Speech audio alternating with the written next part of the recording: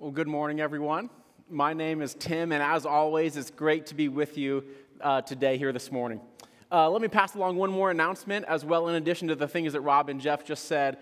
If you're new or if you're new-ish to Brookside, or maybe you've even been around for a while, and you're still looking for that way to get plugged in and feel connected, let me make sure you hear me personally invite you to our 10-minute party, just something we do about once a month, where we'd love it for you to come right over here to kind of this side of our auditorium after services for about 10 minutes, hence the name of the 10-minute party, and where we can kind of personally meet you. You can get to interact with some staff. You can hear a lot about Brookside in just a few minutes, and then most importantly, maybe what's on the front of your mind, how you can take next steps towards getting plugged in. So again, that's kind of right over here off to my left, your right. After the service, would love to meet you there and help you get plugged in and feel connected in the life of our church family. And then I know Rob mentioned this a couple times, but man, how awesome is it that 7 kids were baptized this morning who had placed their faith in Jesus and are now publicly displaying that. So it's so fun for us to hear about all the ways God is at work in the life of our church. Well, today we are going to look at one of Jesus' most jarring statements that he makes. A statement that if you aren't prepared for it, if it catches you flat-footed, or if it's the first time you're hearing it, this statement will sound crazy and can catch you off guard. Here's what Jesus says. Luke chapter 9, verse 23. He says, "Whoever wants to be my disciple must deny themselves and take up their cross daily and follow me." Right? Bold statement. There's probably not too many Hallmark cards with this verse on it. It is big.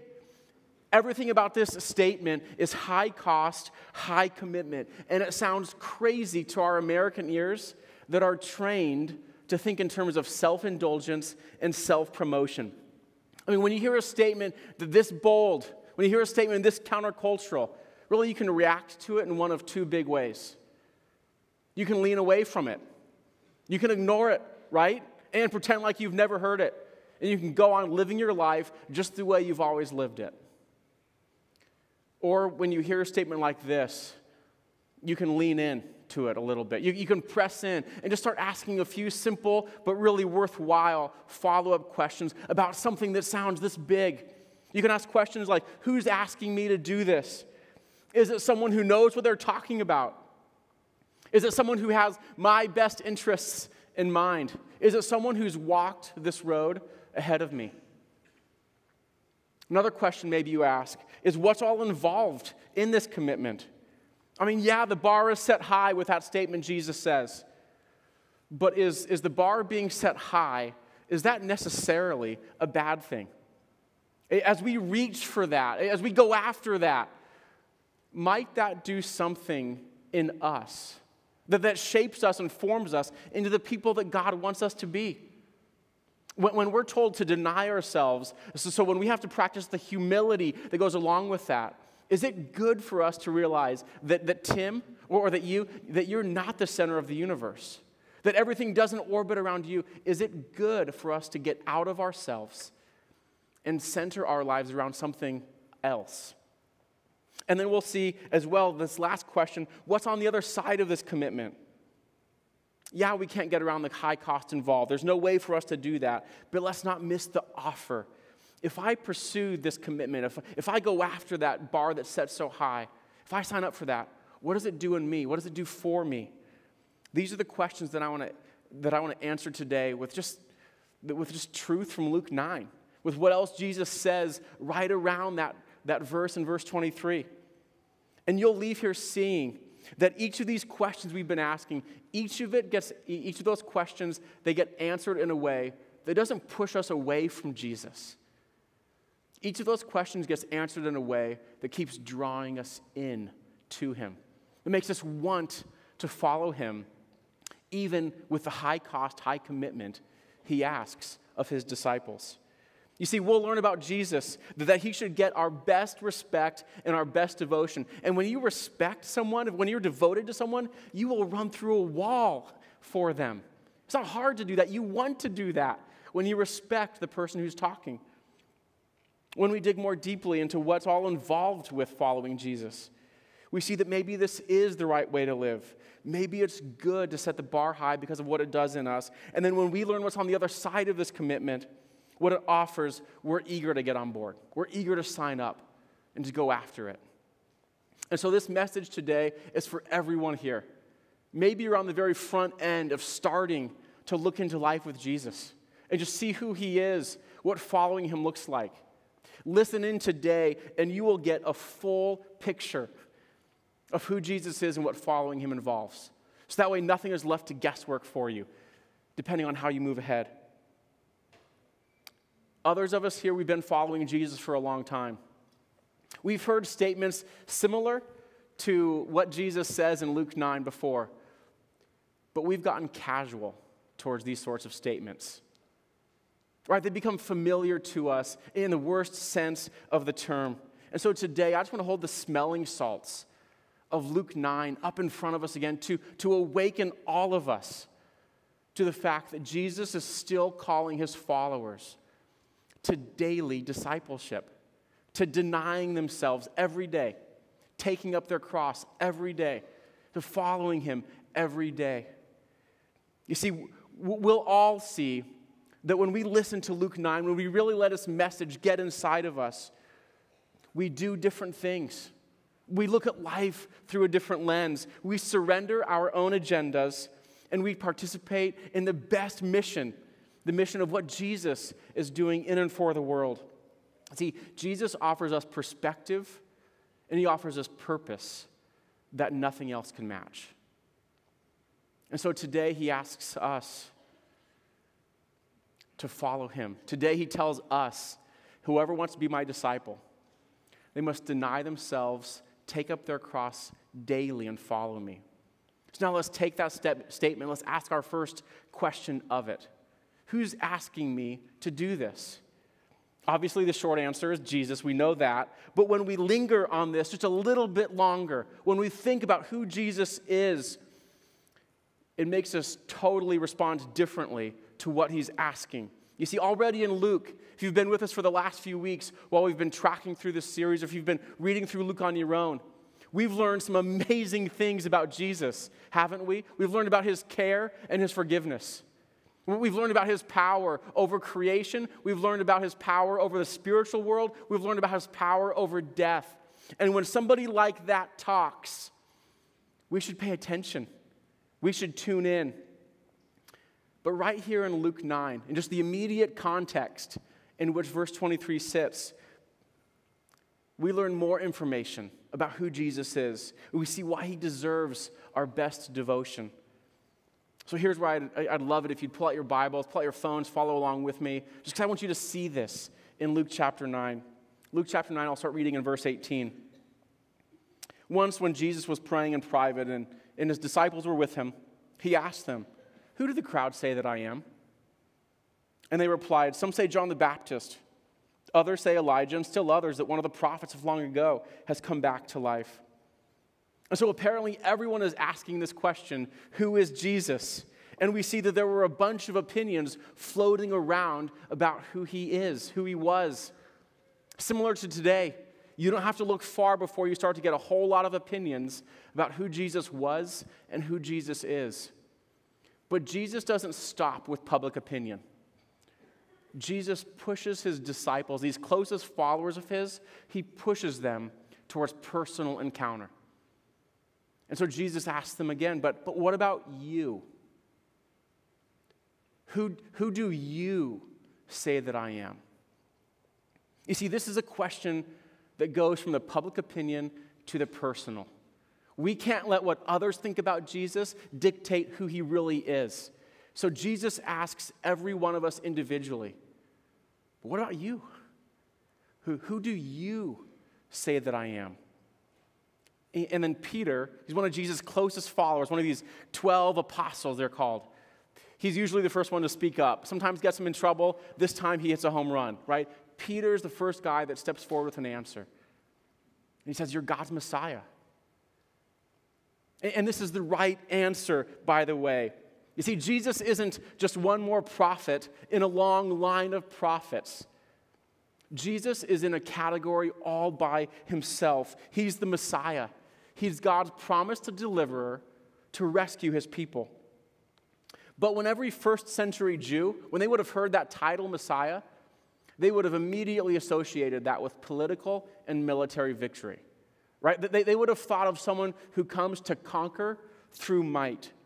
And so that's why Jesus immediately steps in verse 21. It says he strictly warns them not to tell this to anybody. And then look what he says in verse 22. Jesus says, the Son of Man, that's another title Jesus often uses of himself. The Son of Man must suffer many things. He must be rejected by the elders, the chief priests, and the teachers of the law. And he must be killed and on the third day be raised to life. And so Jesus doesn't disagree that he's the Messiah. He is the Messiah. But as soon as Peter declares this, it's almost like Jesus interrupts him. He stops Peter short to make sure that Jesus steps in and fills in the rest of the blank. Because here Jesus shows us precisely what kind of Messiah that he is. He's not a Messiah who comes to rally an army and lobby for votes. He's a Messiah who must suffer. He's a Messiah who will be rejected by the people that are supposed to follow him. He's a Messiah that must be killed before his resurrection. That's the kind of Messiah that Jesus is. He's not someone who comes to direct attention to himself. He's not someone who comes to flaunt his authority. Jesus, through his own suffering and sacrifice, that's how he saves. He's a Messiah who saves through the greatest sacrifice by taking the place for our sins on the cross in our place. And so here's what we can't miss in all of that we see in just a couple verses about who Jesus is. It shows us that when Jesus calls us to surrender ourselves, when Jesus calls you to surrender yourself, to take up your cross and to follow him, Jesus isn't calling you to do anything he hasn't already done first, and at infinitely greater cost. As the second person of the Trinity, the eternal Son of God.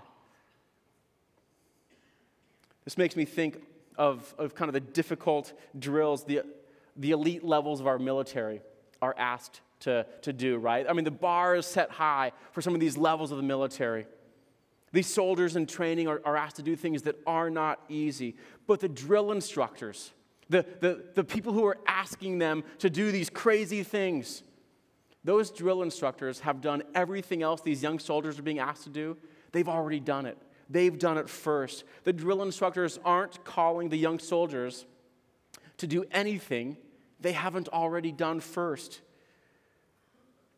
And so why should we lean in to Jesus' call to discipleship, the high cost, high commitment call he brings in front of us in Luke 9?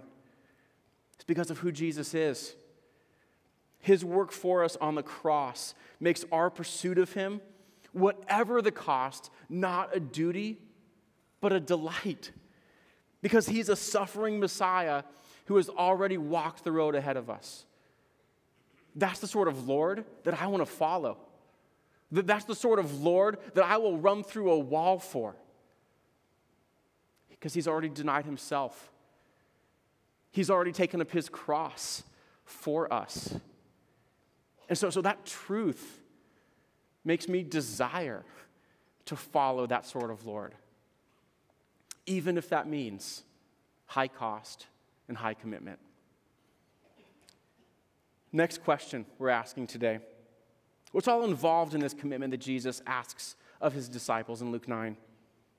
So before we look at verses 23 to 25, because we'll camp there in just a second, let's do a quick 101 class on this word discipleship. I've already been talking about it a little bit, so let's get into it, right?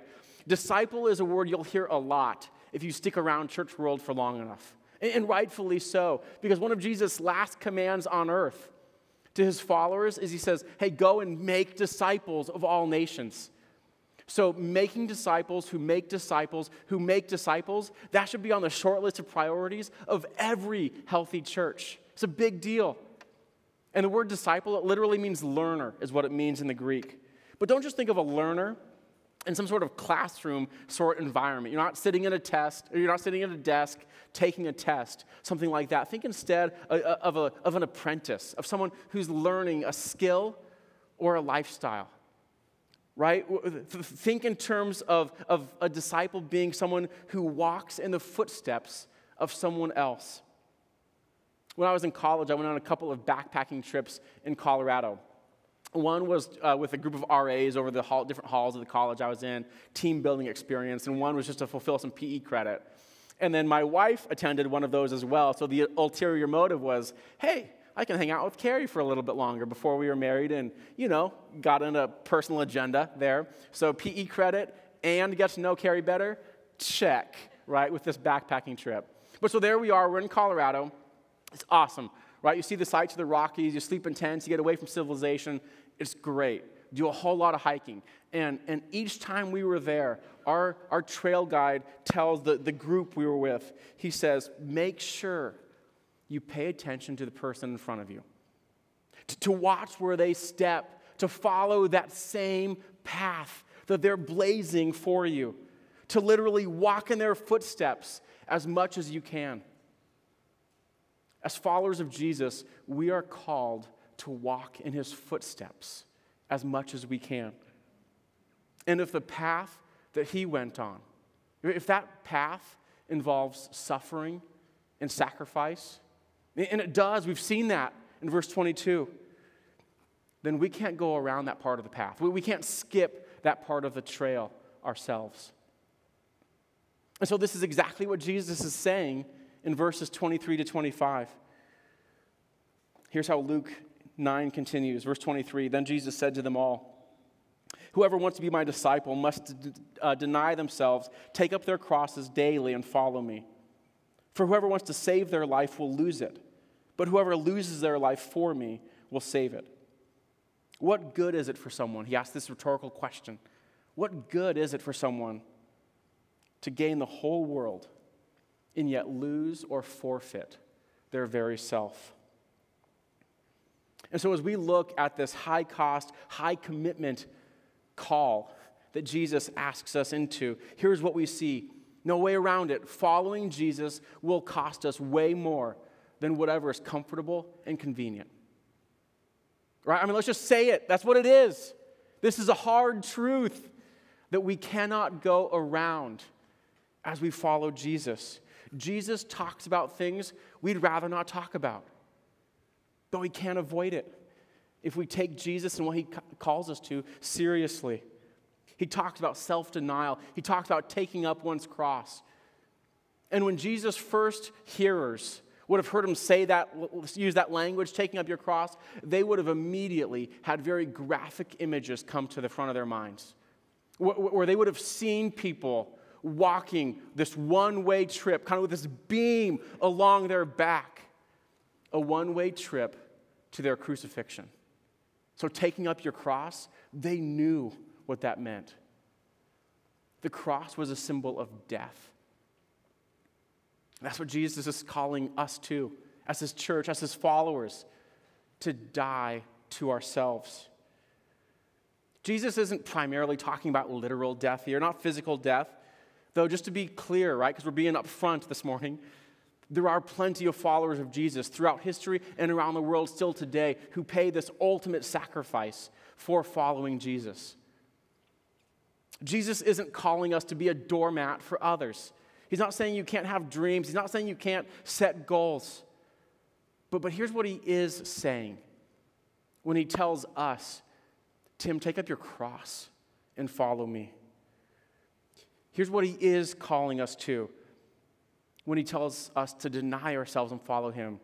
John Stott puts it in such great words. I just want to highlight what this guy, again, John Stott, Cross of Christ, excellent book. It's awesome. He passed away just a few years ago, but pastor, theologian, Bible scholar, guy we want to listen to on this. He says, self-denial isn't denying ourselves luxuries such as chocolates, cakes, cigarettes, and cocktails, though maybe it includes this, but then listen to this. Here's what I want you to see, right? It is renouncing our supposed right to go our own way. It is renouncing our supposed right to blaze my own trail, to do things the way Tim wants to do them, instead of following the path Jesus has set before us. To deny oneself is to turn from the idolatry of self-centeredness. And so Jesus, what he's doing here is he's challenging values that are prevalent and unquestioned in our culture today. These values to be powerful and spectacular and recognized and to be the center of our own universe where everything and everyone else revolves around me, around us. And he's calling us instead to these radical ideas of humility and selflessness. Now, make sure you hear me on this. This doesn't mean having a position of influence is bad. It doesn't mean if you're in a role that's in the spotlight, it doesn't mean that's bad. We want followers of Jesus to be using their gifts in big ways. But here's what it does mean. It means for all of us, whether your role is visible or invisible, public or private, for all of us here today, we all need to be guarding against unqualified self-interest. We need to be guarding against unqualified self-promotion. We need to be thinking in terms instead of humility and self-denial. Those are the virtues we're after. Not how many likes can I get, but how can I add value to others around me? How can I make them glad for the work Jesus is doing in me and through me? And so it means you acknowledge you're part of the greatest story ever told, the story of what God is doing in and for the world. Nothing is better than that story. And you acknowledge that Jesus is the hero of that story. Jesus is the center of that story. You're important. Absolutely, you're important. But you're the supporting cast. We're pointing people to Jesus, not ourselves. And so rather than this being a downer, though, I think it can be energizing to know that all of us, we are part of something so much bigger than anything I would create for myself. We're part of something so much bigger than just ourselves. By playing the important role that you play in all the ways you play at Brookside, right? By holding doors and greeting people with a smile when they come to the church building, by loving kids and students, by showing compassion, by building relationships, by pointing others to Jesus, by helping launch and sustain this DCC service where we're just getting on the front edge of. In all these ways, we are part of what God is doing in and for the world, and there is nothing better than that. And then don't miss that word daily in verse 23. In my own Bible, that's one of those words that I double underlined. I put a circle around it because I don't want to forget it. We need to keep our foot on the gas pedal with this daily, this sort of humility and self-denial that Jesus is calling us to. That's not a once-a-year checkup. This is a daily discipleship Jesus is inviting us to. And so if you're a student in high school or college or middle school or wherever you're at, boy, what we've been talking about today, this isn't something you'll ever graduate from or move past. The vision that I want to give you is for living this way that Jesus calls us to, living this way decade after decade after decade of your life. Because it gives me chills when I think what somebody in their teens or in their 20s, if they follow Jesus in this way, it gives me chills about what Jesus will do through that person over the course of a lifetime, through them.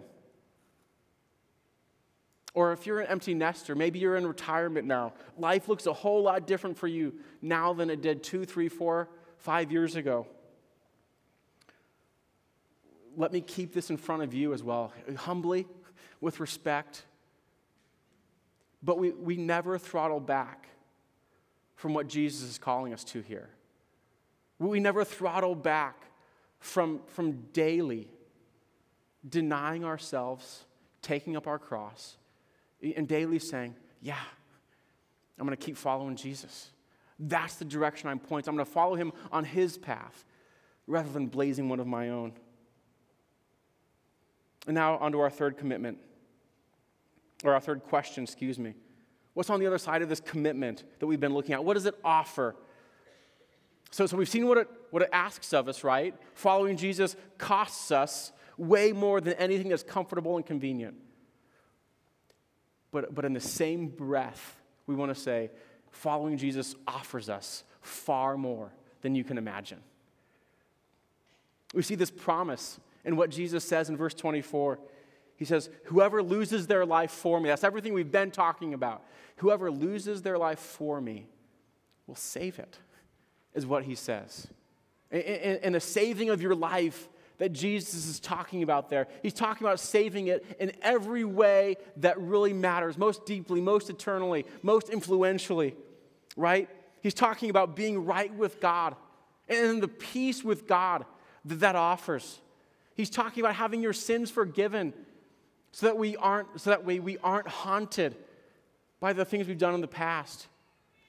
He's talking about experiencing the full life Jesus offers now with purpose and meaning and direction, everything else that involves. And he's talking about the assurance of eternal life moving forward, life with him in heaven, right? In the new heavens, the new earth.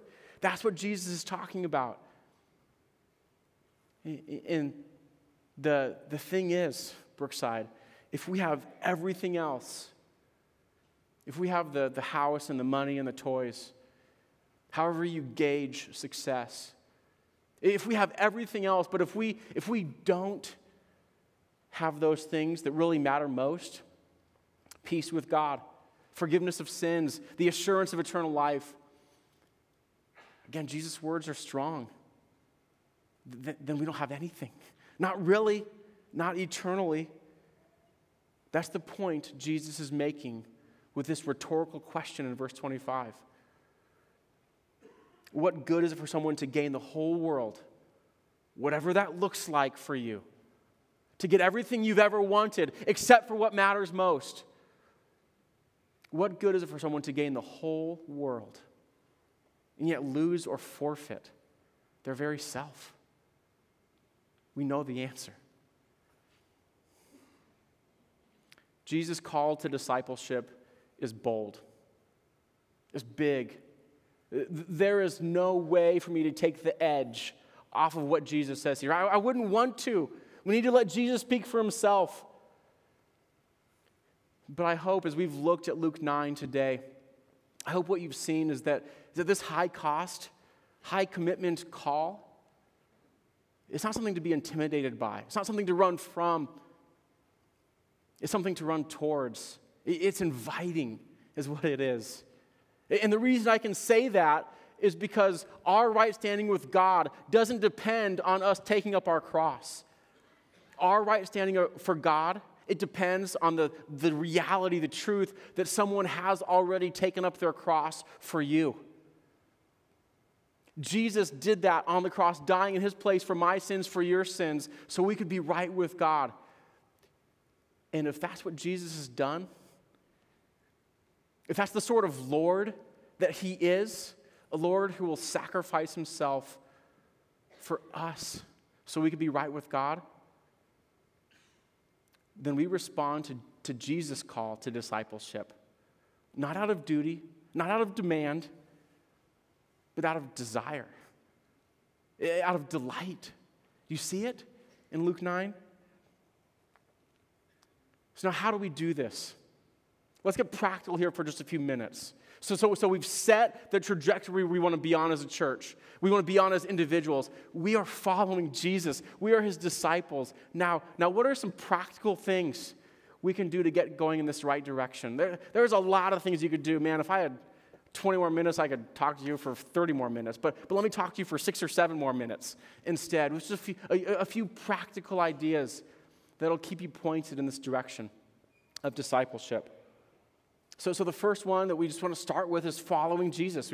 You follow Jesus. It seems obvious, but we don't want to overlook where the starting point is. You see, when we remove ourselves from the center of our lives, somebody or something else will take that place. And I hope what you've seen today is how worthy Jesus is of that center spot in your lives. How worthy he is to be your Savior and your Lord. And so for some of you, maybe today is the first day you consciously decide to follow Jesus as your Savior and your Lord. You know your need. You know you're a sinner. And so you just take a chance to admit your sin and then to rest in what Jesus has done for you on the cross. You trust in that. And then you just make this conscious decision to say, Jesus, I'll follow you. I'll follow your path as my Savior and my Lord. If this is a decision you're kind of still in the middle of, right? Because it's a big decision, then I encourage you to go right outside this room to Connection Corner. Ask about Explore. Go online and check out Explore. It's a group that we offer at Brookside. It's just a few weeks long that's designed to help you ask and answer these questions that we're putting in front of you today. Who is Jesus, and what does it mean to follow him? But so some of you are on the very front end of that. Others of us, we've been following Jesus for a long time. That's the camp I'm in. I feel old, right, when I start to put dates to things, and I realize I've been following Jesus now for 30 plus years. And you know what's sobering to me? As a pastor and as somebody who's been following Jesus for a long time, like some of you have, it is sobering to me how far I can get into my day before I recenter myself around Jesus instead of my own agenda, instead of my own to-do list. And so I need to find very, very intentional things I can do to bring that back front and center to me. So that way I recenter myself on the fact that yes, I follow Jesus. I'm going to die to myself today and follow him. And so one of the things that I do is I just try to use my drive time in the morning on the way to the church building intentionally. It's about 15 minutes for me or so. So I leave my radio off, which is a death to self of me, so I can't listen to talk radio for those 15 minutes. But so I leave my radio off, or I just quiet. And I just try to very specifically take that 12 to 15 minutes to just repeat some prayers that I've been saying now for a few years. It centers me again on who God is and that my day is his. And so the tail end of that prayer is usually I'm just kind of pulling on to 120th Street. I've even got it timed out. It's weird. My mind thinks that way. I just say, now God, as I cross the threshold of this day, because every day is different. God, as I cross the threshold of this day, I commit today to you. My agenda, my family, my feelings, my goals, I commit it to you. And then I go on a little bit from there. But for me, that is a recentering point every day that helps me remember that even as a pastor, right, even as a follower of Jesus, even as a disciple who's been trying to do this for a while, this is a decision we make daily. And so find out what works for you. But whatever it is, kind of put it into your life intentionally. So that way weeks don't go by without you centering and recentering again on Jesus daily. Another practical thing that we do to follow Jesus, to be his disciple, is that we embrace humility. Earlier this month, the Wall Street Journal ran an article titled, "The Best Bosses Are Humble Bosses." And check out what it says. It says, after decades of screening potential leaders for charm and charisma, some employers are realizing they've been missing one of the most important traits of all: humility. Humility is a core quality of leaders who inspire close teamwork, rapid learning, high performance in their team. So all these benefits of humble bosses, according to several studies in the last 3 years. And then they go on to talk about humble people tend to be aware of their own weaknesses, eager to improve themselves, appreciative of other strengths, focused on goals beyond their own self-interest. So they're starting to see what Jesus pointed us towards 2,000 years ago. We live not for our own self-interest. We live beyond our own self-interest. And this is exactly what the Apostle Paul said as well in Philippians 2. Again, close to 2,000 years ago. He says, "Do nothing out of selfish ambition or vain conceit. Rather, in humility, value others above yourselves, not looking to your own interests, but each of you to the interests of others." And so Paul knows something that we need to get, Brookside. Discipleship goes hand in hand with radical humility. And then third, we advance Jesus' mission, right? So we follow Jesus, we embrace humility, and we advance his mission, not our own. You see, we don't just follow Jesus into sacrifice and self-denial. Those things aren't ends in themselves. We follow Jesus this way on his mission. And we know what Jesus' mission is. He tells us he's building his church. He's seeking and saving the lost. He wants us to make disciples who make disciples. Seeing lives and eternities changed. Being on mission with Jesus along the path that He's blazed for us. There is nothing better than that. And we got to be part of it, Brookside. That should do something in us. I mean, it's a big mission. And so the work isn't done. And so we don't want to throttle back. We won't coast through to the end. Instead, it's a mission we're going to keep faithfully pursuing and pushing forward. This is why I love what Jeff is doing, holding out these DCC services in front of us. Today, there's 30 plus people meeting just to talk more about how we can launch and sustain these new services to reach more people, to call more people to life with Jesus, to invite them into that. We will faithfully push the ball forward that way as we faithfully follow Jesus. And so that's what discipleship looks like. Following Jesus, embracing humility, and advancing His mission. And we do it all out of gratitude for what Jesus has done for us on the cross and in dependence on God's Spirit in us. And so what Jesus says in Luke 9, He says to us again today, Brookside. He asks us, but what about you? Who do you say that I am? And Peter gives us the answer. You're God's Messiah. Down in verse 22, Jesus says, the Son of Man, the Messiah you're following, He must suffer many things. He'll be rejected by the elders, the chief priests, and the teachers of the law. He'll be killed, and on the third day be raised to life. And then Jesus said to them all, Jesus says to you, to us today, Brookside, whoever wants to be my disciple, they must deny themselves and take up their cross daily and follow me. For whoever wants to save their life will lose it, but whoever loses their life for me will save it.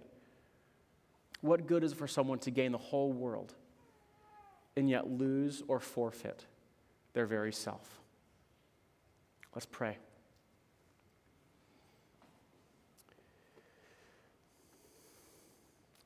Gracious Heavenly Father, I am so aware of how helpless I am, of how helpless we are to live in light of this call you invite us into in Luke 9.